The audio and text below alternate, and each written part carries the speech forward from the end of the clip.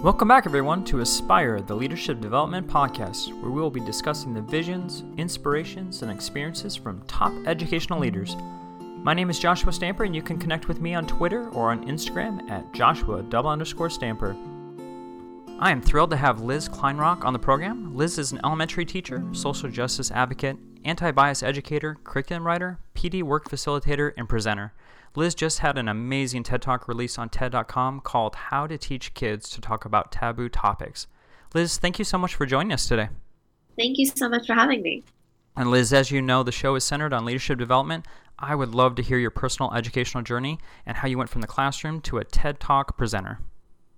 Sure. I actually never thought I was going to be a teacher. It's something that I kind of fell into. When I was in college, I started volunteering in an after-school tutoring program and really enjoyed it. And my college roommate also led this organization that went into local elementary schools and did art projects with kids after school. And so I just kind of tagged along for about a year and ended up really falling in love with it. So I tacked on an education minor my senior year, kind of last minute, and then ended up moving out to Oakland and taught through AmeriCorps for 2 years. Just kind of thought I would try it on and see if it fits. And I've been doing it ever since. So moved to LA, got my master's at UCLA in education. And for the past, at the end of this year, it'll be 8 years at a charter school in East Hollywood. And so I've been there as a founding teacher, have taught first through fourth grades there. And this year recently moved from a full-time classroom role to a part-time classroom role where I'm in the classroom 3 days a week. And I'm also my school's diversity coordinator for the other 2 days.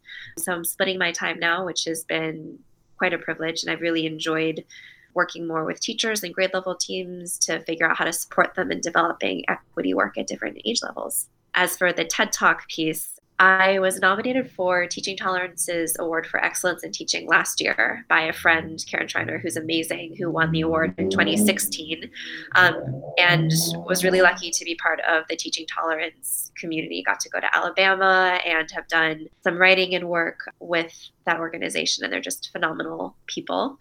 And then this year, have really just tried to kind of step up my social media game a bit. I, was a personal social media user, but decided last year that I needed to separate a lot of the work that I was doing and put it in a particular place, kind of like as an online portfolio almost.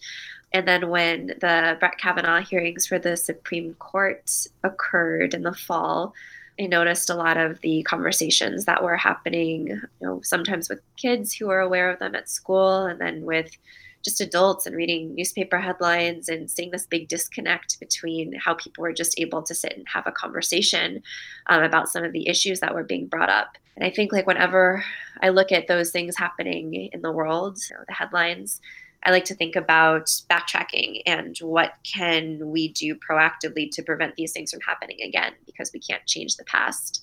So I came up with a lesson about consent, and I think a lot of people, associate consent with sex, but my kids are 8 and 9 years old, so that's not the conversation that we're having.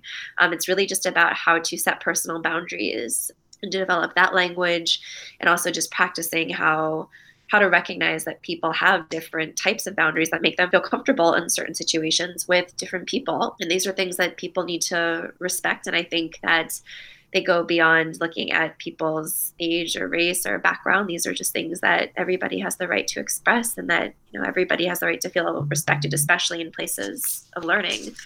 So from that lesson that kind of became like this mini media circus back in the fall, it was noticed by one of the curators at TED, and they reached out, and I was invited to speak as part of their education salon in late January of this year. And it's been kind of a whirlwind. Oh, most definitely. And if anyone follows you on social media, they know that you advocate for social justice, anti-bias education, and equity in schools. So for educational leaders that don't know these concepts, can you explain the difference between equity and equality? Yeah, when we think about the term equality, I like to think of it kind of like in a mathematical sense. Equality is when everybody gets the same thing, regardless. But equity is about giving people what they need. Like for certain students, you might receive certain services in schools because they have special needs. That's not something that every student gets, but that's something that certain kids need in order to access content or participate in class. And so, what is some of the largest trials you've had in your work on equity? Well, I think because equity is about giving people what they need, everybody's coming in with a different lens and a different perspective. Oftentimes people think, well, that person's getting a lot more than me without recognizing, the full picture of what's going on with that person or a certain group of people. And I think it's often really hard for folks to decenter themselves from these topics and these conversations. A big challenge is when folks look at other people getting something different or something more, they automatically assume it's at a loss to them. And I don't think that's always the case. And that kind of goes with another topic that you talk about, which is tackling privilege. What are some things that educational leaders can do to really look at some of the constructs of our civilization with privilege and how it seeps into our educational system? I think the conversations around privilege are so closely tied to conversations around cultural dominance that often privilege is something that you are not even aware that you have because you are so used to it, you're so accustomed to it.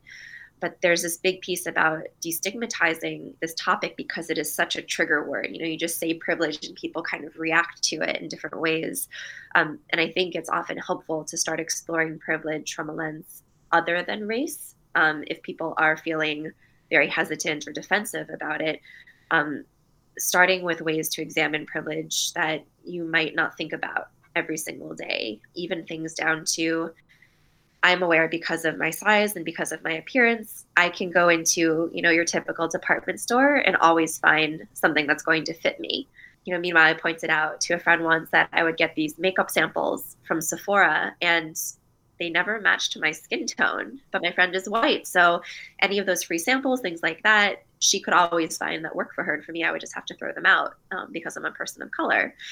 So, kind of those little things like that you don't always examine. And I think working up to race is something where once you build this language and capacity to talk about ways that you might have certain advantages over other people and that those advantages can be things that are, you're born with or that you are given over time. They're not always things that you have to associate automatically with shame and guilt, but recognize that if you have them, it's important to acknowledge them and recognize how you can spend them in ways to help and advocate for other people. So kind of looking at it from a lens of empowerment rather than shame. A couple of days ago, I saw a post on your Instagram story about racism, not just being someone using a derogatory term for a group of people. How do we as educators explore how racism is occurring on our own campuses? Oh my goodness. There are like volumes of books that have been written about this. How can Yes. I think that examining language and examining visibility are good places to start. Like if you look at your classroom library, the books that you choose, it's great to have a diverse classroom library, but thinking about whose stories are being told, which authors am I choosing to include, whose perspectives are being shared. If I'm using words like, typical or normal, I think those are things that like language that educators often use and don't really examine what that means if students don't fall into those categories that they're describing. If it means behavioral, if it means neurotypical, certain social or like cultural norms. Thinking about even like suspension rates or disciplinary rates. If you are asking teachers about students who pose behavior problems in class, are they mainly identifying like Black and brown students, they're kids of color? If you look at family engagement across campuses, are you getting predominantly more affluent, outspoken white families? If families are coming from backgrounds of like non-native English speakers, are they given the same opportunities to participate and be heard on campus in the same way as other families? Those are just some ways you could begin to examine how race does play out. And I want to touch on what you talked about with discipline and percentages of maybe the students of race. I know social justice is one of the things that you talk about. How can our campuses look at the numbers? Because I know campuses may have 20% of a minority group, but that might result in 80% of the discipline records. What is something an educational leader can do to look at the data and then make changes appropriate to social justice? I think if you're looking at school data and you're seeing disproportionately that your Black and Brown students are not doing as well academically as their white counterparts, then it is absolutely the responsibility of the school there. It's not just one or two kids who are outliers. You're looking at an entire racial subgroup. So clearly there are things going on within your school culture that is not setting certain students up for success. I would think about really starting with your teacher's education. And I know that's something that a lot of professional development calendars don't really allot for. We're trying so hard to adapt to new standards and curriculum and things like that. But there is this really big piece of identity work that I think all educators need to do, especially if you are educating students of color. Have your teachers spent time sitting with their own identities and unpacking their own biases and cultivating some awareness of how those biases might be playing out in class? If your student who is Black is behaving in a certain way, do you use different language to describe them than a student who's white, who's displaying the exact same behaviors? It often plays out in gender dynamics as well. But I think if teachers aren't able to actually sit or read or have those conversations, it's something that continuously gets pushed to the back burner, because when conversations are difficult and uncomfortable, I think we tend to revert back to what is easy and familiar. And this work definitely doesn't fall into that category. So I would definitely encourage administrators to carve time out for teachers to really specifically explore that piece before even engaging with students. And what are your recommendations for educators who receive pushback, possibly from the district, parents, or other educators, on implementing equitable practices on their campus? Well, I get a lot of those questions, and it's really, really challenging. I've been very fortunate to work at a school where this work is a priority, and it's never been something that I have to be afraid of. I would first try to have a conversation, if it's an administrator or a parent, and just kind of sit down and understand their why. I think when you can recognize where somebody is coming from, that's often the first step to, determining a solution. And I've asked parents, even in my community, what concerns would you have about me teaching your students about things like race or gender or other teachers? And a lot of those parent concerns are things that I can completely empathize with. I've had parents of color say, I'm just really nervous that my kid is going to be tokenized because, they're a kid of color in a predominantly white class, for example. Or if it's a white parent, they might say, I'm just really worried that my kid is going to feel this guilt and shame because of their race, and I don't want them to experience that. Or I've had parents also say, like what I was just speaking about, I'm afraid this teacher hasn't, had enough time to really unpack their own biases. So why would I trust them having those conversations with my kids if they're just going to be up there, preaching from the pulpit, indoctrinating my students? I think those are all really valid concerns. I think also for administrators, often teachers don't know, the types of stresses and pressures that admin might be under. If it's about test scores, for example, I like to show how all of this type of equity work can be incorporated into any subject through Common Core or other standards. It's really about choosing topics that reflect culturally responsive issues and people and things like that. But it's not like this subsection of the day where you're having to take away time from your other units of study. It's something that you can interweave. But back to the point, I think having the conversation first to understand where the concerns are coming from has to be the first start. So it seems like you've had a lot of support on your campus. For our current educational leaders listening, how can they support similar initiatives or support a teacher similar to yourself? I think if you're trying to support a teacher, writing letters or notes of encouragement and support to administration or to the district and saying, hey, I've noticed that this teacher is doing something really important and really valuable. I hope this is something that you are promoting and valuing. I think those really small tokens of support can really go a long way, because if they start to add up, you create this pattern of wow, I've been hearing a lot of really great things about this teacher, about this school. We should probably go check out what's happening, because the family satisfaction rate seems really, really high. And that kind of leads me to my next question. For those who haven't had the opportunity to view your TED Talk, can you just give us a quick synopsis for our leaders? Sure. So my TED Talk was about this idea of destigmatizing taboo topics with young learners. I think when adults in general, pretty much anyone who works with kids or has kids, thinks about issues like race or gender, religion. They often seem really abstract and really big and really scary. And we often put this assumption on kids, which is really not fair, that they're so young, they don't understand, they can't understand, it's beyond them, when I think that couldn't be further from the truth. Like kids are exposed to everything adults are, but are just given less context and information. And I think that's really dangerous. And that's where a lot of misinformation and biases stem from. If you ever come into my class and you just ask them, what do you know about what's going on in the news these days? Like every single kid in my class can tell you something. And then when you make space for them to ask questions and voice their opinions, they get so excited because they're really given that space to have those conversations and be included and, take part in a community where their voices and opinions really matter, where people take them seriously. And I find that it's a great way to engage students who are usually not very engaged in school. They really appreciate the respect that teachers give to talk about, real life issues and current events and things like that, to feel heard. For those starting their leadership journey, what advice do you have for them? Really lead by example. If you're an administrator and this is the type of work that you want to promote at your school, how are you making space for it? Like, are you carving out time in your PD calendar? Are you telling your teachers, this is like a really great book about equity in schools, I highly recommend it? Do they get from you a sense of safety and security in pursuing this work? Do they know that you're going to have their back? Oftentimes, getting started is the most difficult part.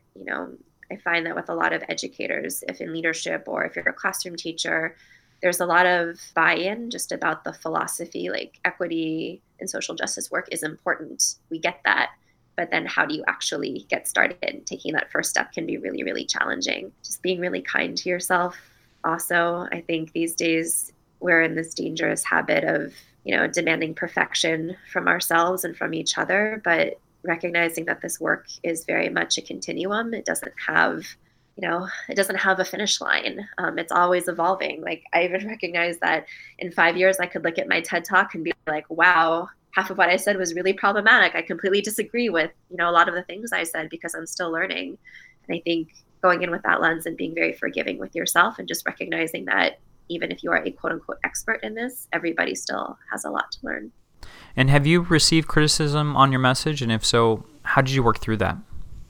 Oh my gosh, so much. I mean, not so much. I would say like the consent piece, the TED Talk, it's been like 90% positive, 10% critical. Good. Like never mind constructive criticism. Like that's never an issue. If somebody comes in saying, I had some questions about this, or like, I don't really understand this piece, I'm more than happy to have a conversation. You'll always get your typical trolls. You're a communist, socialist, leftist teacher who's indoctrinating kids, things like that. I find honestly, like if people don't know me or my work, and I don't know, there's only so much energy I can expend on certain things throughout my day, and that's not one I really choose to focus on very much. I also think it's really easy to look at one Instagram post or one TED Talk and assume that everything about me in my practice, when that really couldn't be further from the truth as well. So I think like that's definitely a challenge I felt, is not so much even from people who are like quote unquote trolls, but educators who look at one specific thing that I've done and made a huge assumption that I must be X because of Y. And I think that can be challenging.